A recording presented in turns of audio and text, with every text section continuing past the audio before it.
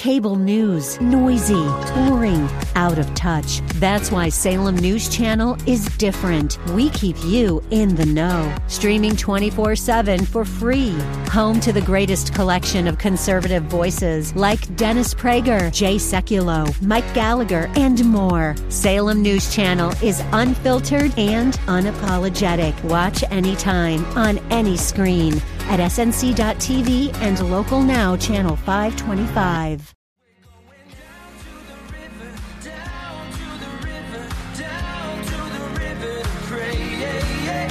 Hey, good afternoon and welcome, ladies and gentlemen. This is Gino Geraci. I'm so glad you could tune in to CrossWalk with Gino Geraci. It is really the program where we take your calls and we answer your questions about the things you care the most about, questions about God, the historical Jesus. We talk about the Bible.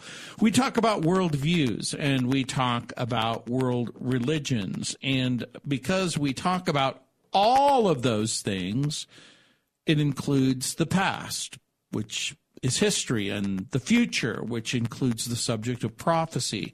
But we also talk about the here and the now, and, of course, what's happening in the news. And so I know that yesterday it was a great big news day, even though we were talking a little bit about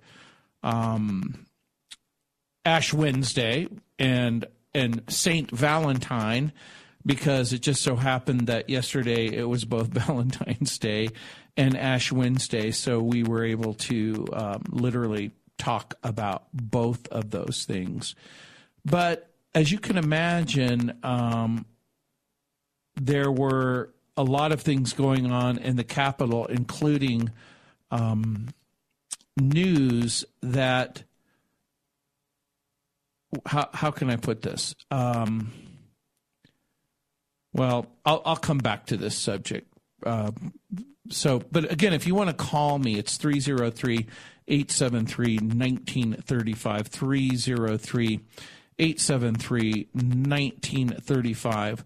We were talking a little bit about the classified information about Russia's capability of launching certain weapons into orbit.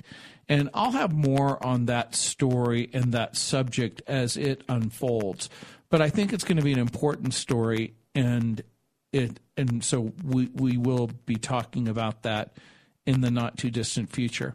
The other thing that was really an amazing story, and again, I want to give out the phone number. It's 303-873-1935. I'm not a big fan of the New York Times, but every once in a while I will read the column by Nicholas Kristof, who's an opinion columnist, and he has written about religion and culture and a number of different other subjects. But today he mentioned a staggering statistic about America. And I want to maybe lead with this, and Producer John, we can talk about some of the other things that we talked about off air. But again, the number's 303-873-1935. He brought to my attention that more than 48 million Americans have a substance use disorder, according to a number of different outlets. And I'm trying to remember where Kristof got this information, but it was posted at the New York Times on an opinion piece by Janine Interlandi, where the headline read, 48 million Americans live with addiction. And so that's where he was getting the information from and the statistic from. But again, the source apparently comes from the federal government and the National Institute of Health. So the toll is immense. Every 13 seconds, someone is rushed into an emergency room for abusing drugs. More than 100,000 Americans die from overdoses each year. Let that sink in. 100,000 Americans die from overdoses each year. estimates of the financial burden are in the hundreds of billions of dollars. Some have said that the consequences lead to $1 trillion each year. And Nicholas Kristof points out, so when you're calculating the physical and economic costs, that doesn't tell us anything about the psychological, or dare I say, the mental, the social, and the spiritual consequences. And so, again, everybody who's listening to the sound of my voice probably knows someone or is close to someone who doesn't just simply struggle with drugs and alcohol, but that struggle is what defines their life. And so lots going on. 303-873-1935. That's the number if you want to join me on the program. And everybody's probably aware of what's going on in the news as far as the House of Representatives voted to impeach a sitting cabinet member, the Homeland Security member, for the first time in 150 years. And that is a big deal. And, of course, everybody and their mother has been talking about the shooting that took place during the Chiefs Super Bowl parade and what seems to be coming out as that story unfolded, because I was surprised when I heard about 1, 2, and then 3 gunmen. But again, it had nothing to do with terrorism. It had nothing to do with disrupting the parade. It wasn't a politically motivated or ideologically motivated shooting in the sense that, like the gunman at the church in Houston had written on her rifle barrel, Free Palestine. Apparently, an argument broke out during the parade. Guns were drawn and people started firing, which has led to, again, the conversation that always seems to take place when you have what looks like a mass shooting event. But 303-873-1935, that's the number if you want to join me on the program. There was another headline that caught my eye. It said, this is from the Salon, S-A-L-O-N, Hobby Lobby funded Jesus Super Bowl ads can't hide the hate that fuels the Christian right. Now, just the ad is so interesting because the article blasted the He Gets Us campaign as a bait and switch campaign, trying to lure the unchurched people with a phony message of love and compassion, only to get them to join the MAGA movement. In other words, that it's politically motivated, that it's not motivated with a deep and sincere desire for lost people to get saved.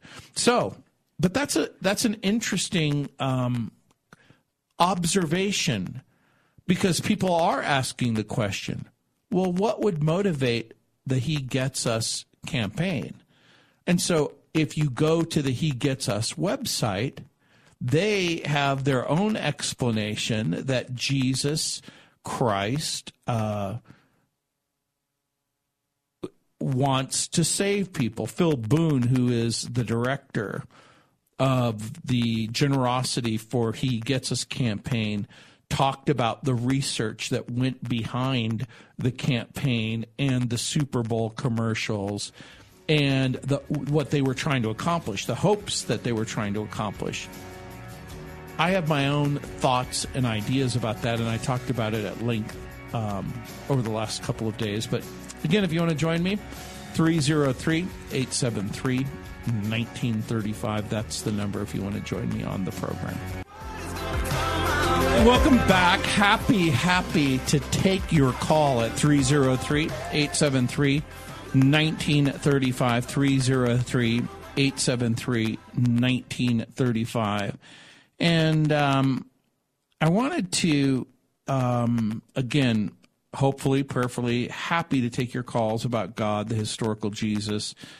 And at the Denison Forum today, Jim Denison talks about that article that was mentioned in Salon and the headline, the Hobby Lobby funded Jesus Super Bowl ads can't hide the hate that fuels the Christian right.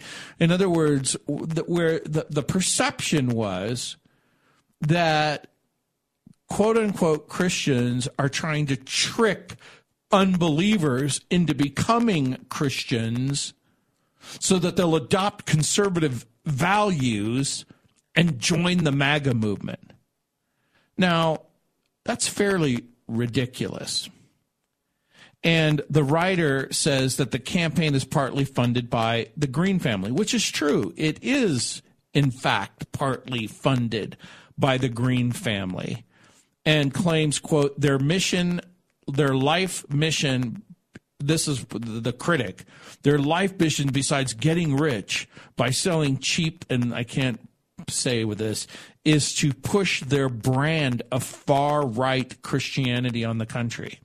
Now, again, that criticism and that accusation is interesting to me in light of the headline at the Los Angeles Times with 48 million people with a drug or alcohol addiction problem. Now, we can get into the definitions of what constitutes drug and alcohol addiction. We can get into the definitions of what constitutes despair.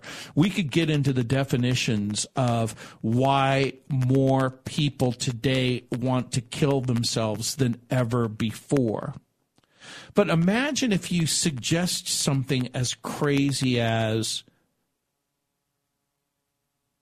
that people are empty and broken, and they're wondering if life has any meaning whatsoever, and whether or not their sin is such that it can be forgiven.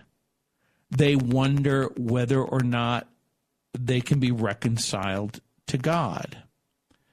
And again, I have not met the Green family, but I was at an event in Washington, D.C., and I did get to go to the Museum of the Bible. And it's been my experience that it wasn't this family's desire to whip up people into a political frenzy so that America will return to conservative values. So we've got several different layers of accusation here. And that is, well, do Christians and their worldview, do they enhance culture or cripple culture? And Jim Denison at the Denison Forum and also at ChristianHeadlines.com, where he writes religiously, he said a few years ago, and this is Jim Denison speaking, he says, quote, a few years ago I was privileged to spend some time with the Green family before an event in Washington, D.C., which we both spoke. They were remarkably gracious, humble, and caring. Their extreme generosity has touched millions of lives around the world with compassion and grace. He says, the night before we met, one of our team members happened to be in our hotel lobby when David Green, the founder of Hobby Lobby, checked in. The receptionist noticed his name tag and said, do you work for Hobby Lobby? And he said, yes. And then he goes on, does seeing such animosity against a family that holds historic Orthodox Christian beliefs feel discouraging to you? In the face of such rising threats to our faith and our future, do you sometimes feel overwhelmed and wonder if you can make a difference that matters. Now, I think that that's interesting when you think about this great big polarization. But imagine for the Christian, they see the polarization isn't simply ideological, political, or even cultural. That it's an issue of darkness and light. It's an issue of death and life. And so that when Paul talks about Jesus delivers us from darkness into light, from death into life, there is words, metaphors that are used to describe coming out of a world where emptiness, darkness, loneliness, and hopelessness is an everyday thing for many, many people in America. And so Jim Dennison writes, God called me into this ministry to speak truth to culture. But while I can write words that will be read by a large audience, for which I'm daily humbled and grateful, you can actually live biblical truth in ways that make you the salt and light.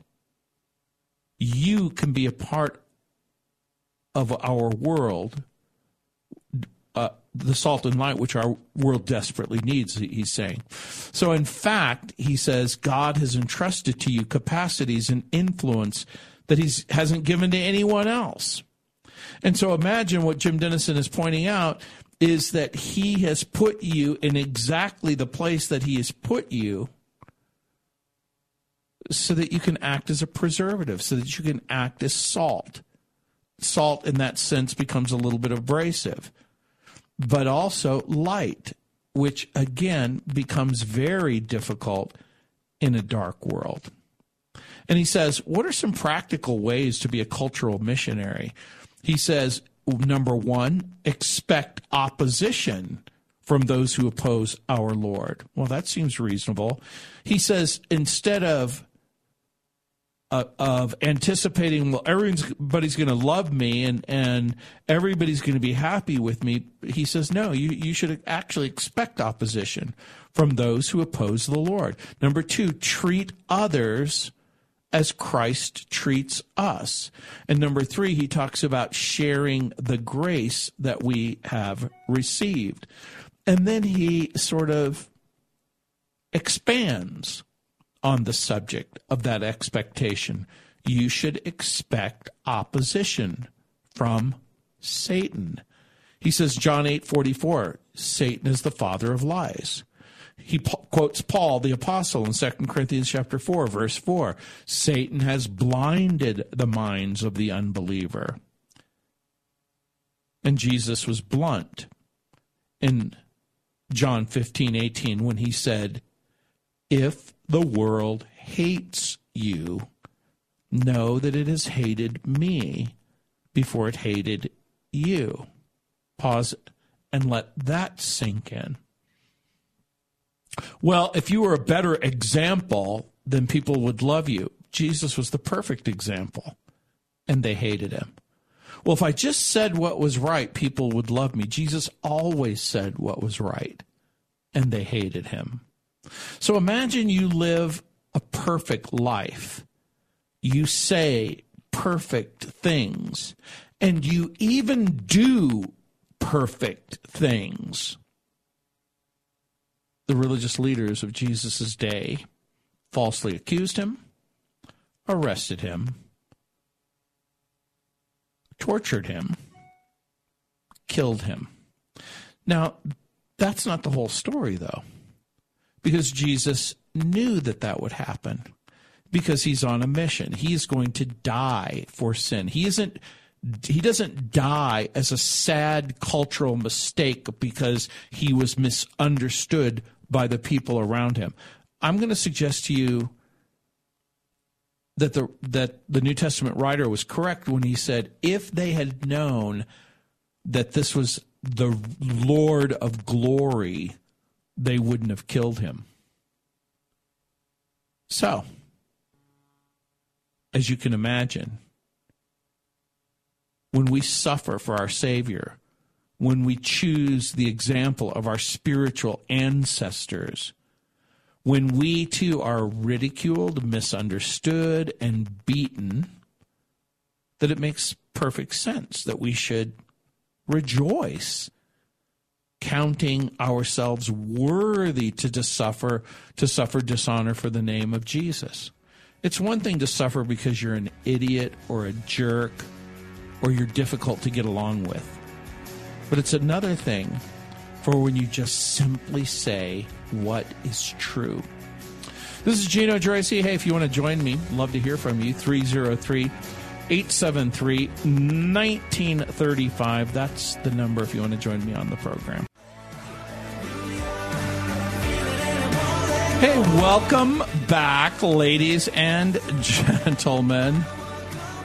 This is Gino Geraci. 303-873-1935. That's the number if you want to join me on the air. 303-873-1935. And I know, Producer John, we were talking a little bit about, well, yesterday was Ash Wednesday, which for many traditions, like Roman Catholic traditions, some Protestant traditions, they begin a regimen of fasting. And I know that you wanted to ask me a little bit about fasting. Yes, I did, actually, Gino.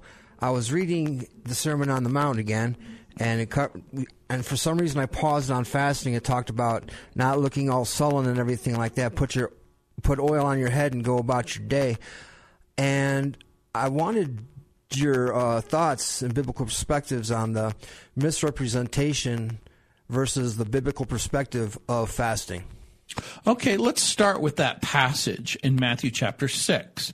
It's actually found between verses 16 and 18, and it's a really fairly long passage. But I'm going to read it real quick.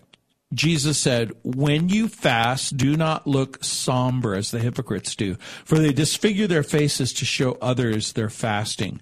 Truly I tell you, they have their reward in full. But when you fast, put oil on your head," think product, "and wash your face so that it will not be obvious to others that you're fasting, but only to your Father who is unseen. And your Father who sees what is done in secret will reward you." So pause, and I think what he's basically talking about is the fact that if you are going to fast, or whenever you fast, it's important that your heart is in the right place. In other words, that your motive is appropriate. And so I think what he's talking about is that there's a right kind of fast and there's a wrong kind of fast. And so the wrong kind of fast is the wrong motive. Isaiah 58 talks about this in verses 3 and 4. It says, "Yet on the day of your fasting, you do as you please and exploit all your workers. Your fasting ends in quarreling and strife and in striking each other with wicked fists." In other words, he's saying you're fasting, but here you are beating each other up. You cannot fast as you do today and expect your voice to be heard on high.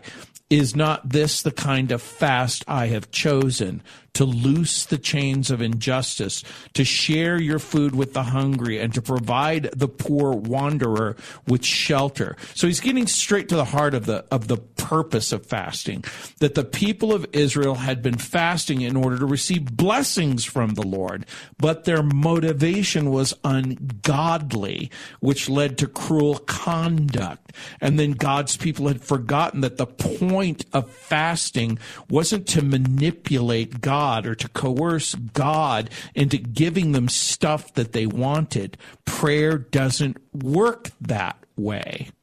And so to your point, yeah, you need to evaluate your motives. And then you have to ask yourself, well, what is your motive? What are your expectations? And are there any good reasons or biblical reasons for fasting? And I think maybe some of the best reasons might include things like, well, I want to know God's will about a big decision, or even about a general guidance. So the 2 times in my life where I set aside a whole week to fast One was, where am I going to go to college? Because I knew that would affect my life forever. The second was, who am I going to marry? And so I wanted to know God's will. And Judges chapter 20, verse 26, Acts chapter 9, verse 9, talk about that. Well, are there other good reasons to fast? Well, to strengthen your faith and character. In other words, fasting in the Bible usually means going without food. But it doesn't mean just simply going without food. It means instead of eating, now you're going to pray, or you're going to study, or you're going to meditate and reflect on the Scripture. And so, again, the whole point of a fast is not to punish your body in order to get favor with God, but rather, again, perhaps to know God's will, to strengthen your faith, to ask God to help accomplishing a difficult task, or to seek deliverance from illness or harm, or to ask God for protection in a dangerous situation. So part of what we have to just come to grips with is the Bible actually doesn't command Christians to fast. It doesn't demand it. But at the same time, the Bible does suggest that there's something good and profitable and beneficial in setting aside certain activities. In the Bible, it's typically food, in order to focus your spiritual attention on the Lord. So, okay, 303-873-1935. Go ahead. Do you think that coming out of the season that we had of Holy Spirit hyper-spiritualism, so to speak, that unrealistic expectations of fasting, especially after trying to seek revelation or anything like that, has really put a hindrance on the basics of fasting? I think so. And let me tell you why. Again, for the person who's fasting in order to get a deeper revelation, they're suggesting something. They're suggesting that Jesus isn't enough, and that the revelation that's already been given is insufficient. And I got to tell you something. Here's the challenge. The moment that you know anything in your Bible, you're accountable for it.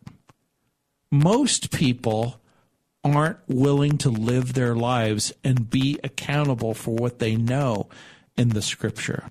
You know, there was a very famous unbeliever. His name was Mark Twain. And he was asked the question about the Bible. And he said, it wasn't the parts that I don't understand that concern me. It's the parts that I do understand. In other words, he was, at least as an honest unbeliever, willing to come to grips with, hey, the Bible is asking me to do certain things that I'm unprepared to do. And so the book of Acts records believers fasting before they made an important decision in Acts chapter 13, verse 2. They were fasting and praying, were often linked together. But remember, it wasn't in order to get a deeper revelation, because guess what? The deepest of the deepest revelation had already been revealed. Sinners can have a Savior, that you are complete in Christ, not incomplete. And so too often the focus of fasting, again, is on the lack of food instead of placing your eyes on the Lord. So fasting is a way to demonstrate to God and to ourselves that we're serious about our fellowship with Him. And so what I'm going to suggest is that part of the point of fasting is to help us obtain a new perspective and renewed reliance and a deeper trust. It isn't for, quote unquote, a fresh vision, unless, of course, that fresh vision goes to the heart of the decision. Like I talked about earlier, I'm going to go to school. I'm going to study something. I'm going to marry someone. And so, again, I think that fasting should be set to a limited time. And so it should have a beginning and a middle and an end. And remember, the purpose isn't to punish the flesh. in order to get favor with God. It's to deny the flesh in order to feed the Spirit. So I think that's part of the answer. Hey, thank you for that question. 303-873-1935. Hey, if you'd like to join me on the program, easy to do. You pick up the phone, you dial the number 303-873-1935. I'll be back.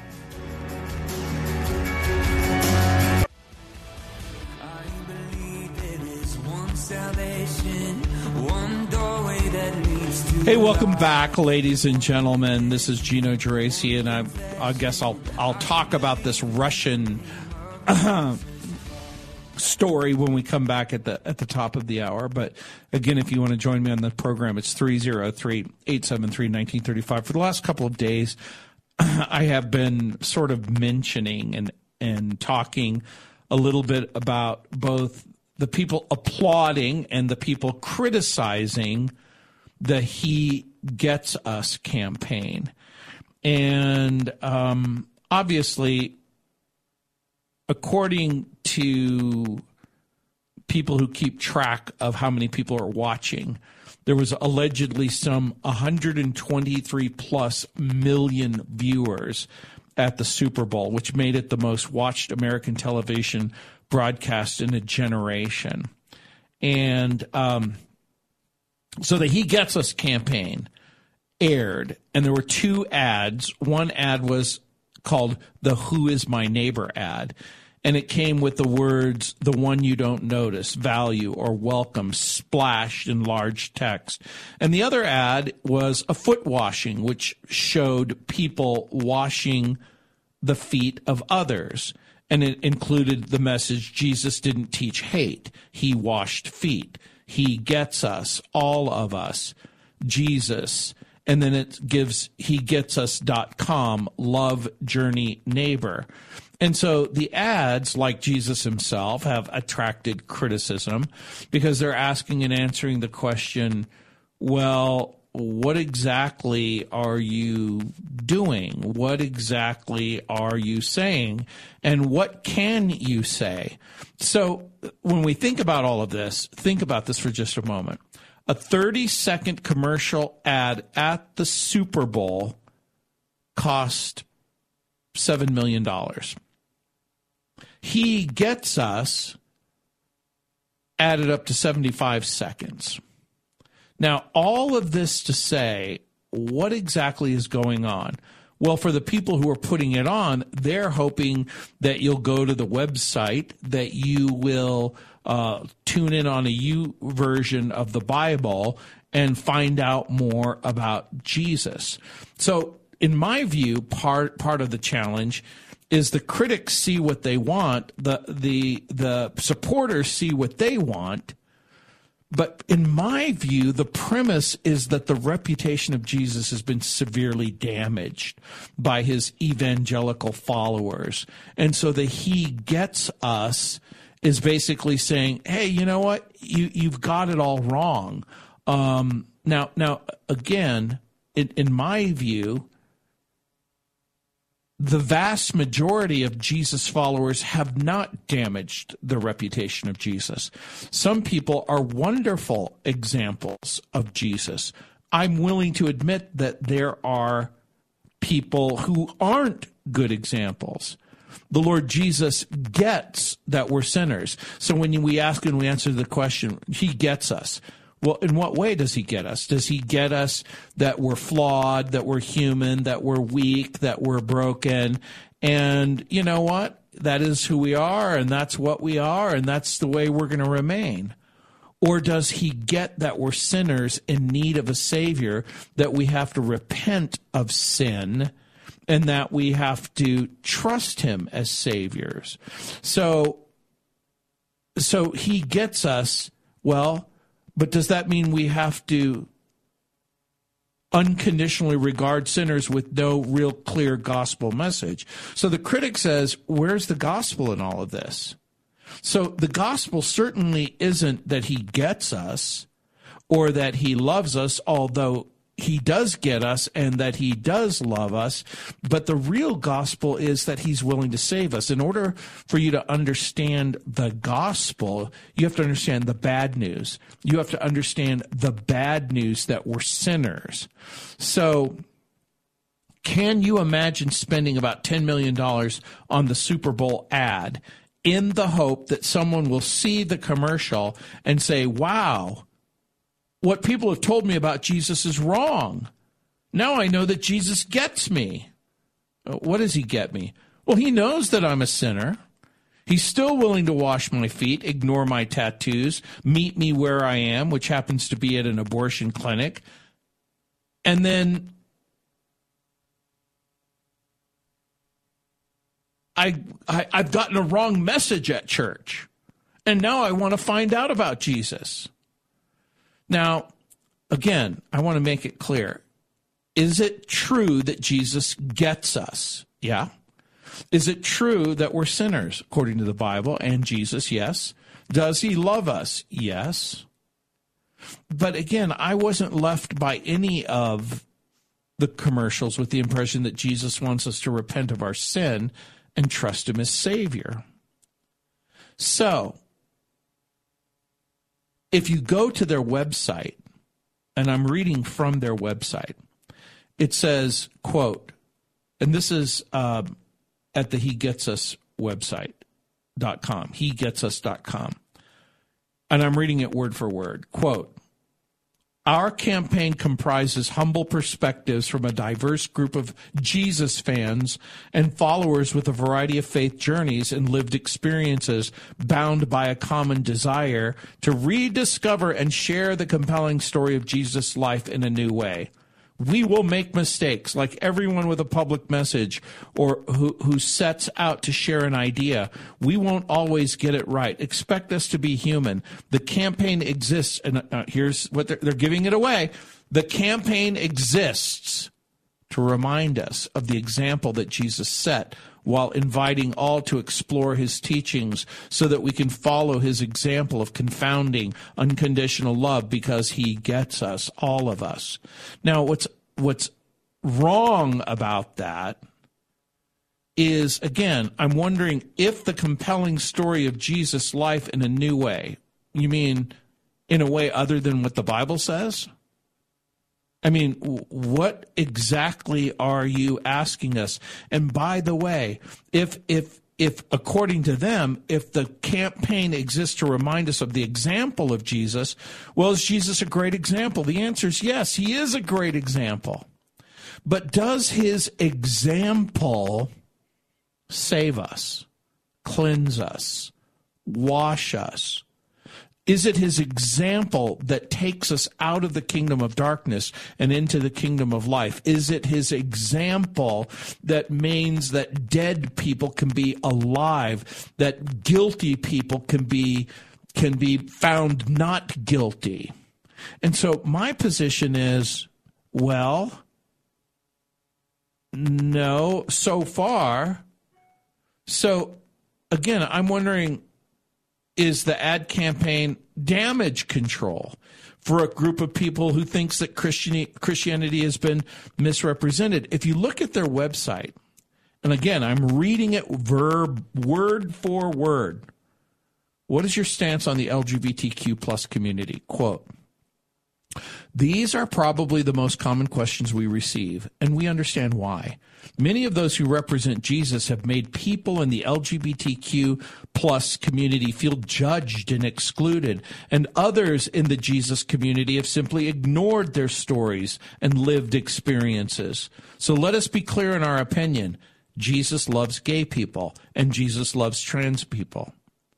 Now, again, I don't dispute that Jesus loves gay people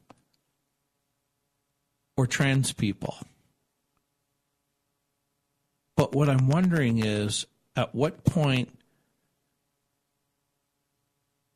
are they asked to repent of their sin and to trust the Savior?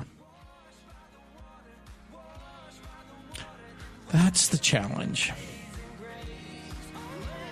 303-873-1935. When I come back, I'll have more. This is Gino Geraci. Thanks for joining me.